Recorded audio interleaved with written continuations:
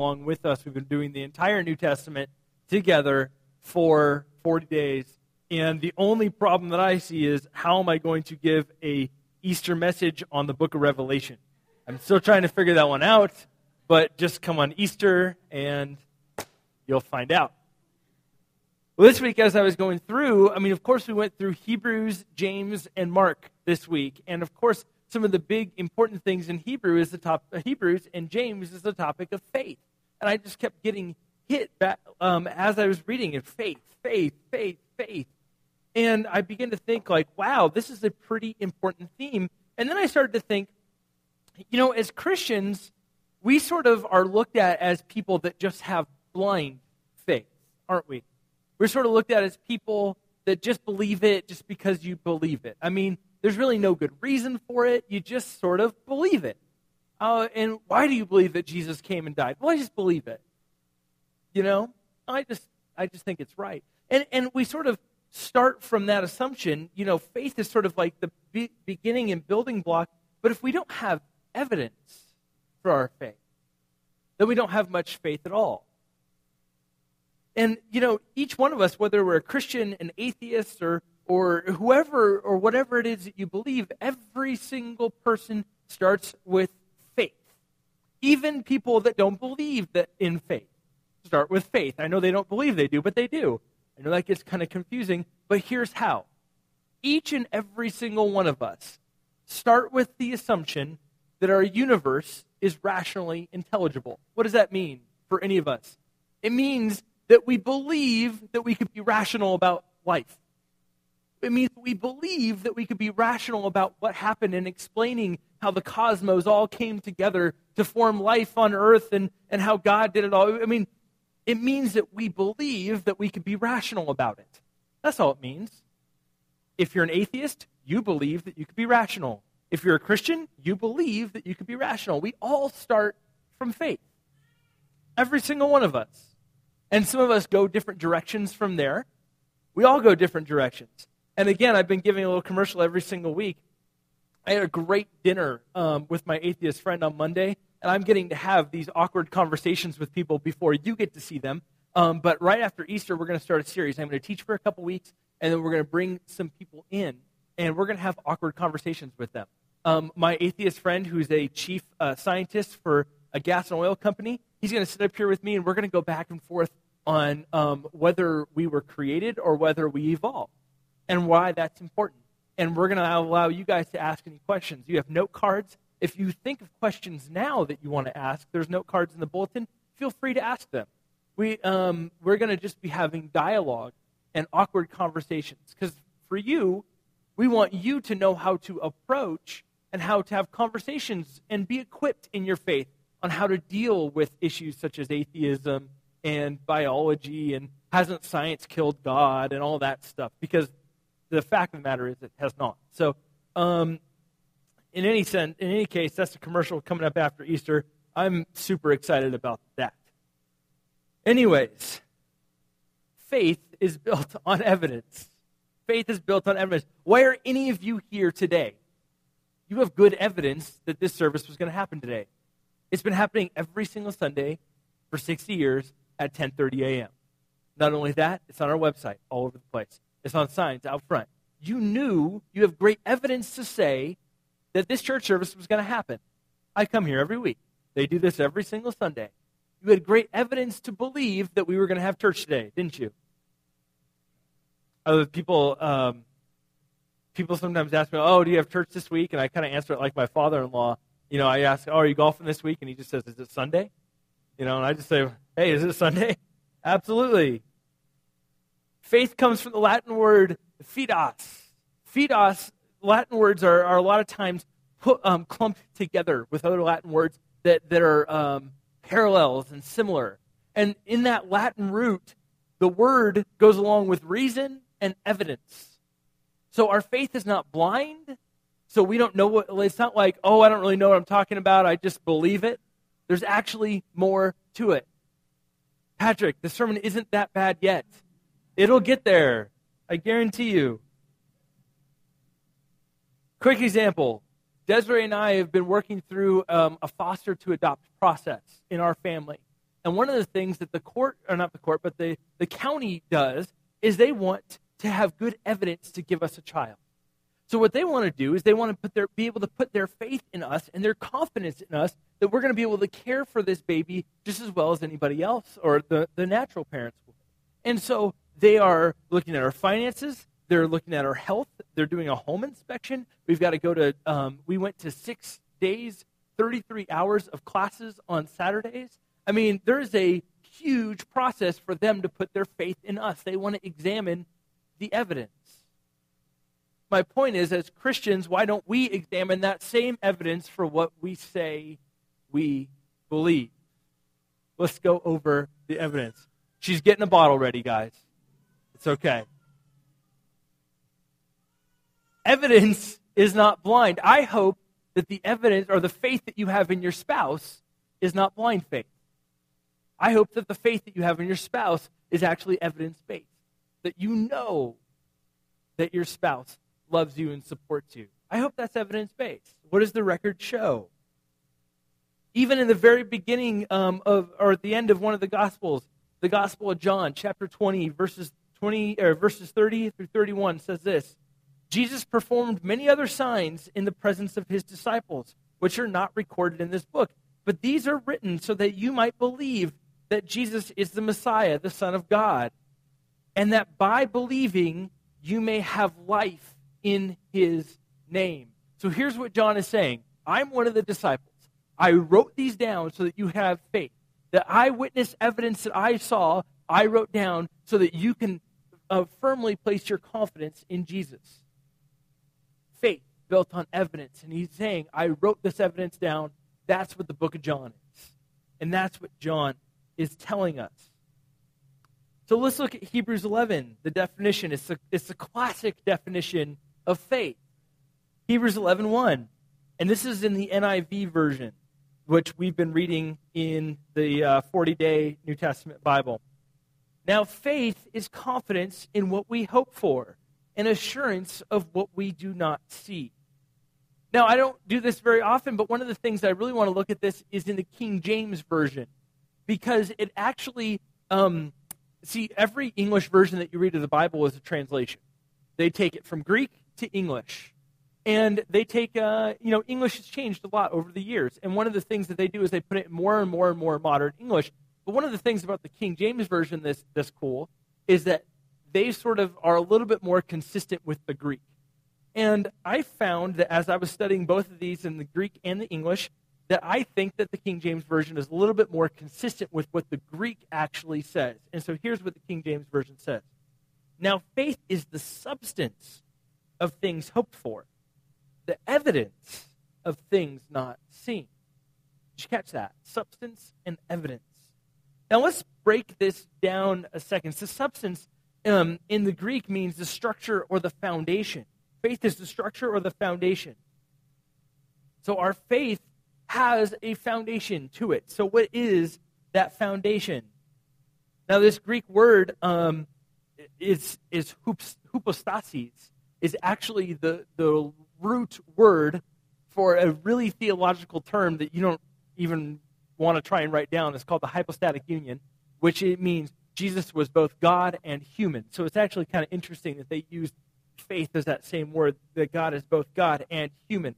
But the idea is that the structure is actually Christ. The structure is actually God revealed to humanity. And we did this with my Sunday school, but we did this with junior hires and high schoolers, and they got it this morning. And so hopefully you'll get it right now. The idea that if our universe was started, then what started it? Okay, fine. If the Big Bang started it, great. I'm not going to ask the question. I was just thinking. If the Big Bang started it, then what was the first cause of that? Okay, is there intelligence in the universe? Okay, great. Yes, there is. Because there's a whole debate on this. We're going to get into that later. We're just going to assume that, yes, intelligence is there. Then what is that intelligence? Okay, if we believe it's God, then has God ever been revealed on the earth?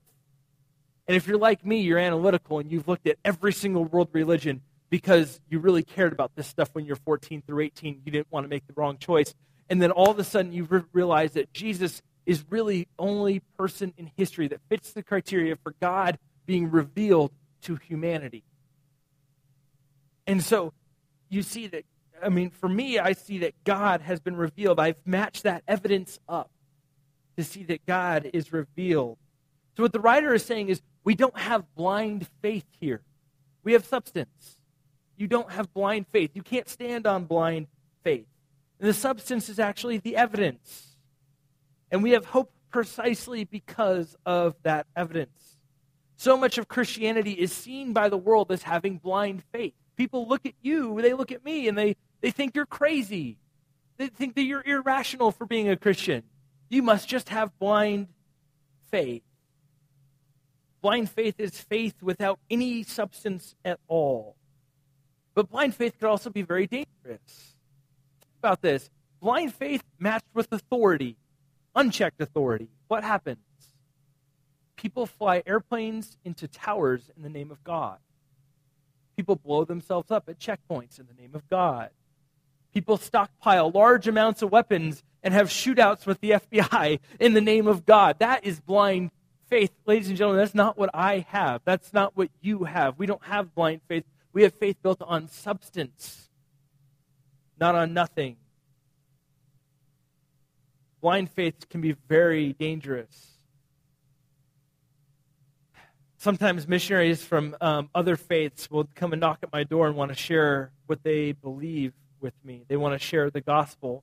And I simply just ask them what the evidence is for their faith. I don't want to be a Christian pastor that stands up here and says, everything else, any other truth, there's no truth in there, everybody else just goes to hell. I want to be the Christian pastor that says, if you believe it, fine, just show me the evidence for it.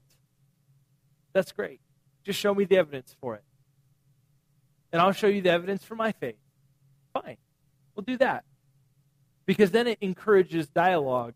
And then you get into I've had some very frustrated missionaries leave my house when I simply ask them for the evidence.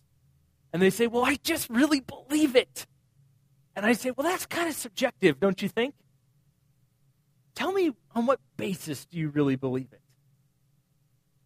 And they kind of just stare at me and they say, I just really feel it. But see, the problem is, a lot of times that's what we sound like, right? But we can have better evidence than that. We can actually have confidence, because faith reminds us, the very word faith reminds us that we can have confidence. That's one of the definitions of it, that we can have confidence in what it is we believe. So we do have to understand that there is evidence behind our faith. And we're going to look at that after Easter in a lot more depth, but let's just pause to look at one thing right now. Hebrews 11:3 says this. By faith, we understand that the universe was formed at God's command, so that what is seen was not made out of what was visible. So here, the writer of Hebrews is making a huge pronouncement statement. It's because some of you are afraid I'm going to trip on my shoelace. I'm going to talk and tie at the same time. I can multitask, and I'm a man. Can you believe it? Actually, I just fooled you into thinking I can multitask because I stopped talking while I was tying my shoe. So the writer of Hebrews is saying that the universe was created, that God spoke it into existence, and out of things that you could not see, it formed things that you could see. This is crazy talk. You have to understand, in the first century, people would have thought this guy is wacko, that this guy is just losing it, that nobody believes this. Are you insane? Because the main worldview at the time was this guy named Aristotle. How many of you have heard of Aristotle? Okay, everybody's heard of Aristotle. Aristotle believed that the world and the universe just always existed. That was the predominant worldview. The predominant worldview was that the universe just always existed, and it actually did not change until, does anybody know when? That was the predominant worldview, even for scientists, almost all the way up. There was some sense of changing that in the 16, 17, 1800s, but really until there was evidence for the Big Bang in the 1970s did scientists really say, okay, there really was the first starting point of our universe. So for thousands and thousands of years, people just believed that the world and the universe was just linear. There was no beginning, no end. There was no time outside of what Earth was. And the idea was that Nothing, it just always was there. It was eternal, forever. And so Aristotle, because he was a philosopher, a biologist, a mathematician, he was involved in physics and medicine, and one of the smartest people in antiquity. Everybody just said, oh yeah, that must be right. Turns out, almost 2,000 years later, he was wrong on what it was he believed. Actually, a little more than 2,000 years later, he was wrong. But that was the predominant worldview. And yet we have this person in Hebrews saying something crazy, like we believe that God just formed it all, and he spoke it into existence. And out of nothing, something was created, or out of things that were unseen. Can you see hydrogen atoms, carbon atoms? Can you see atoms? I realize you're not all scientists here, and neither am I. But the idea, even atheist cosmetologists will tell you, we were formed out of stardust. What does that tell you? A giant, large explosion. You know what God said? Let there be light. Explosions. I'm a pyromaniac sometimes, like at camping. I throw stuff into fire because I know it'll explode. It's a lot of fun. I know. The youth pastor in me still lives and he needs to come out. But what happens? There's light. Now, was this sufficient evidence for you guys this morning? Probably not. I don't expect it to be, because we're not going through very scientific on this. But my point is that the Bible got it right 2,000 years ago. And even more than that, the Bible got it right. The scientific narrative for centuries and millennia have been saying the Bible has it wrong. But right here in Hebrews, and we could take this as an argument all the way back to Jesus, the resurrection, his miracles, and the existence and the beginning of the universe, but that is for a time after Easter. My point is that when the writer said, so that what is seen was not made out of what was visible, he got it right. Invisible particles of dust. Science now tells us that each one of us, the universe, our world, the dust on the ground is actually stardust. And that you were formed out of stardust. And what does the Bible say? God took the dust of the ground and he created human life. The Bible is consistent with science. Actually, science more so proves biblical narrative than anything else. So I love that there's this idea of blind faith and faith. And we have this idea sometimes as Christians, like, well, I don't know, I just have this I just believe. Well, you know what? I think God wants to bring us to a point where we can defend that. And sometimes it's with our own experience. What did Paul do? When Paul was called to the carpet, he said, I don't know, but all I know is that God appeared to me, and here's the evidence of my life. I used to persecute Christians, but now I'm one of them. There's the evidence of my life. And then we get into the book of James, and there's all kinds of interesting things. I'm going to start on if you have this Bible, it's page 314. If you don't, it'd be James chapter 1. James takes this idea of faith and he personalizes it. James, of course, is the brother of Jesus. And he says this. This is it's James chapter 1, verses 22 through 25. Do not merely listen to the word and so deceive yourselves. Do what it says. Anyone who listens to the word but does not do what it says is like someone who looks at his face in a mirror and after looking at himself goes away and immediately forgets what he looks like. But whoever looks intently into the perfect law that gives freedom and continues in it, not forgetting what they have heard, but doing it, will also be blessed in what they do. What James is saying is don't just pretend. Don't just have the knowledge up here. That's not good enough. Don't just know it, but go and do it. Have you ever read the Bible and you sort of just felt like God is prompting you to do something? It's like you know what's right, and then you sort of like are in that situation, and you know what's right to do. Having faith is doing that because you're acting on the evidence.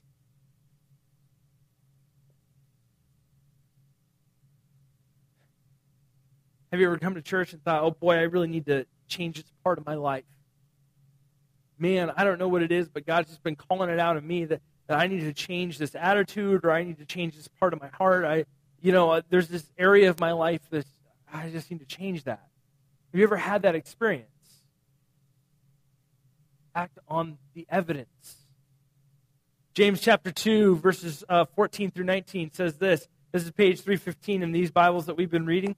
It says, "What good is it, my brothers and sisters, if someone claims to have faith but has no deeds? Can such a faith save them?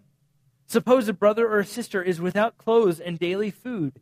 If one of you says to them, 'Go in peace, keep warm and well fed,' but does nothing about it, their physical needs, what good is it? In the same way, faith by itself, if not accompanied by action, is dead. But someone will say, 'You have faith, I have deeds. Show me your faith without deeds, and I will show you my faith by my deeds. You believe there is one God. Good. Even the demons believe that and shudder.'" James' point was precisely that you could not actually show faith without actions. That your actions, what you live out, is actually a result of what's up here, what you believe. The mind, one of the reasons we talk about reading the Bible often and praying often and being in Christian community often is because the mind sets the stage for your will to choose. What you put in your mind sets the stage for you to make choices in your life. And so here what James is saying is essentially what you put in, there's an output. And so if you actually believe this, then there's some consequences of living that way. You actually need to live that way. Though your life is the evidence that you create of your own faith. Your life is the evidence of what you believe. James 5:13 through 16 says this, "If anyone among you is in trouble, let them pray. Is anyone happy? Let them sing songs of praise. Is any among you sick? Let them call the elders of the church to pray over them and to anoint them with oil in the name of the Lord. And the prayer offered in faith will make the sick person well. The Lord will raise them up. If they have sinned, they will be forgiven. Therefore, confess your sins to each other and pray for each other so that you may be healed. The prayer of a righteous person is powerful and effective." See, we have to understand that the church really did have this evidence of the power of God because the earliest disciples were walking around with the resurrected Jesus.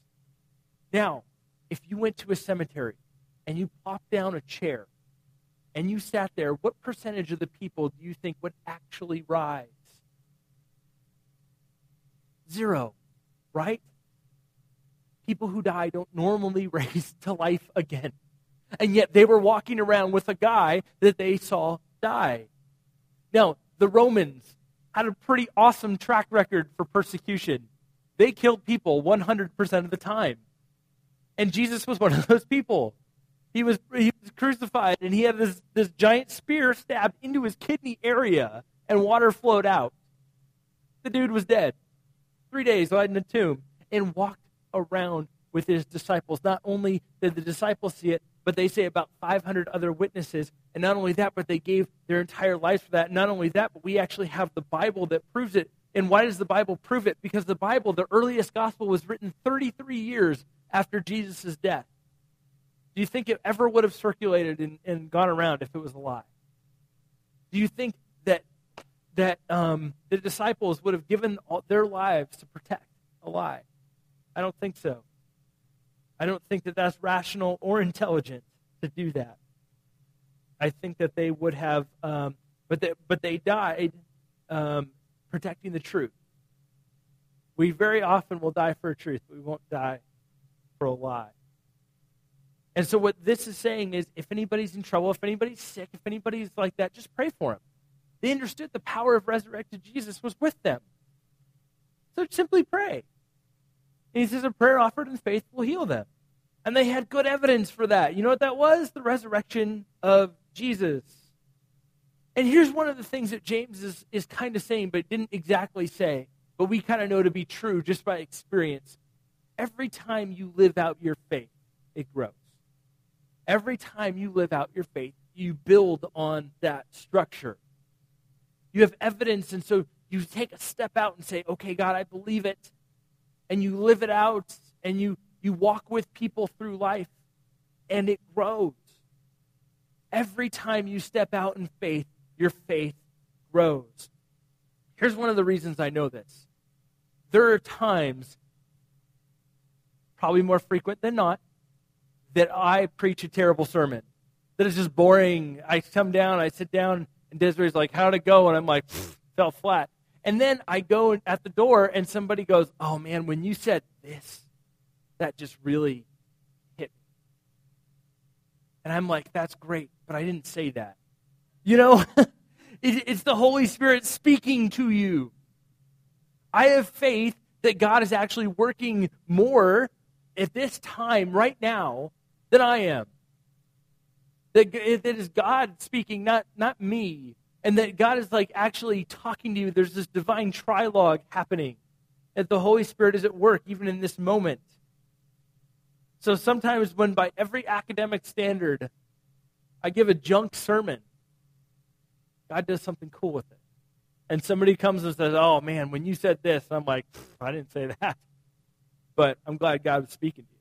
And when I say to that, even when I know, I don't tell him I didn't say that. I say, God must have been speaking to you. I know what happened. I have faith that Desiree and I will be provided for financially. I want to tell a quick story. There's this last year, Emma broke her leg, and let me give you a better version of that story. I broke her leg. We were jumping on a trampoline at the trampoline park, and I thought it'd be fun to jump behind her, and I jumped behind her, and she fell down on the trampoline, and her leg just snapped. We took her to the hospital, and the doctor goes, hey, sweetie pie, what happened? And she's like, my daddy broke my leg. I was like, oh, man, I'm going to get around this. 4-year-olds are real honest. And the medical bills we got from that were just staggering. And I just said to Des, we just need to pray about it. I don't know how we're going to get paid, but we just need to pray about it. And there was a December, we were putting this wall up, actually, and there was a December morning where my phone rang 4 times. I got 4 outside speaking engagements in one day, and I got a little bit extra money for those. And then in that following 2 months, I had 10 outside speaking engagements, more than I've ever gotten in the last 2 years. And those paid literally most of this bill of Emma's broken leg. And we just looked at each other and was like, there is no rational explanation as to why this just happened. That was really cool. Because we simply just committed it to prayer and said, okay, God, you got to pay this bill. We don't really know what to do with it. And I was standing right here watching the guys work because it was just a day that they didn't need me. And my phone literally within a couple hours rang 4 times on 4 outside engagements. And I just went, wow, God, you're the God that provides. You're the God that pays bills. So ladies and gentlemen, as we close this morning, there's 2 points. 1, faith is always built on evidence. Faith is always built on evidence. There should always be good, sound, solid evidence for your faith. And if you're sitting here this morning thinking, I don't have evidence for my faith. I know I believe in Jesus. I grew up as a Christian. I grew up following this stuff, but I need better evidence for that. I'd love to give you some resources for that. 2, if you believe that Jesus is God, your life, your body, who you are, should be great evidence for what you believe. So if you were to die and we were to lay you out on a table, all your stuff, all your money, all your time, your kids, we were to interview your coworkers and all that stuff, we should have really good evidence for your faith. That's what the book of James says. The entire book of James is literally just saying, where's the beef? Where's the evidence for your faith in the way that you live it out? So we should be able to look at all your entire life and see it. Folks, today, I just think that we need to say, do I really have that in my life? Do I really have evidence there? Would people believe it if I told them I was a Christian? Would people believe it if I told them I followed Jesus? But way that you live your life, would they believe it? Maybe you're here today and you're like, no, I don't think people would. Or maybe you're here today and you're grappling with what that evidence is. One of the things that the Bible constantly says to do is seek and you will find. So I want to pray that you would seek this morning. And two, that your life would begin to show that evidence. Let's pray. Father, Lord, for those here today who say, God, I don't have the evidence that I need to follow you. Lord, I know that you say, seek and you will find. Lord, I pray that people here would seek you out in a powerful way and find you. Lord, I pray that for those of us who believe it in our head and our heart, that it would translate to our hands and that we would live it. God, for the sake of the world, that we would live out what we believe. That we would begin to love our enemies, pray for those who persecute us. God, that we would love our neighbor as we love ourselves. And Lord, above all else, that we would love you, and that would be translated into every action in our lives. So God, we pray that you would move right now in this moment and work on our hearts and our lives. In your name we pray. Amen.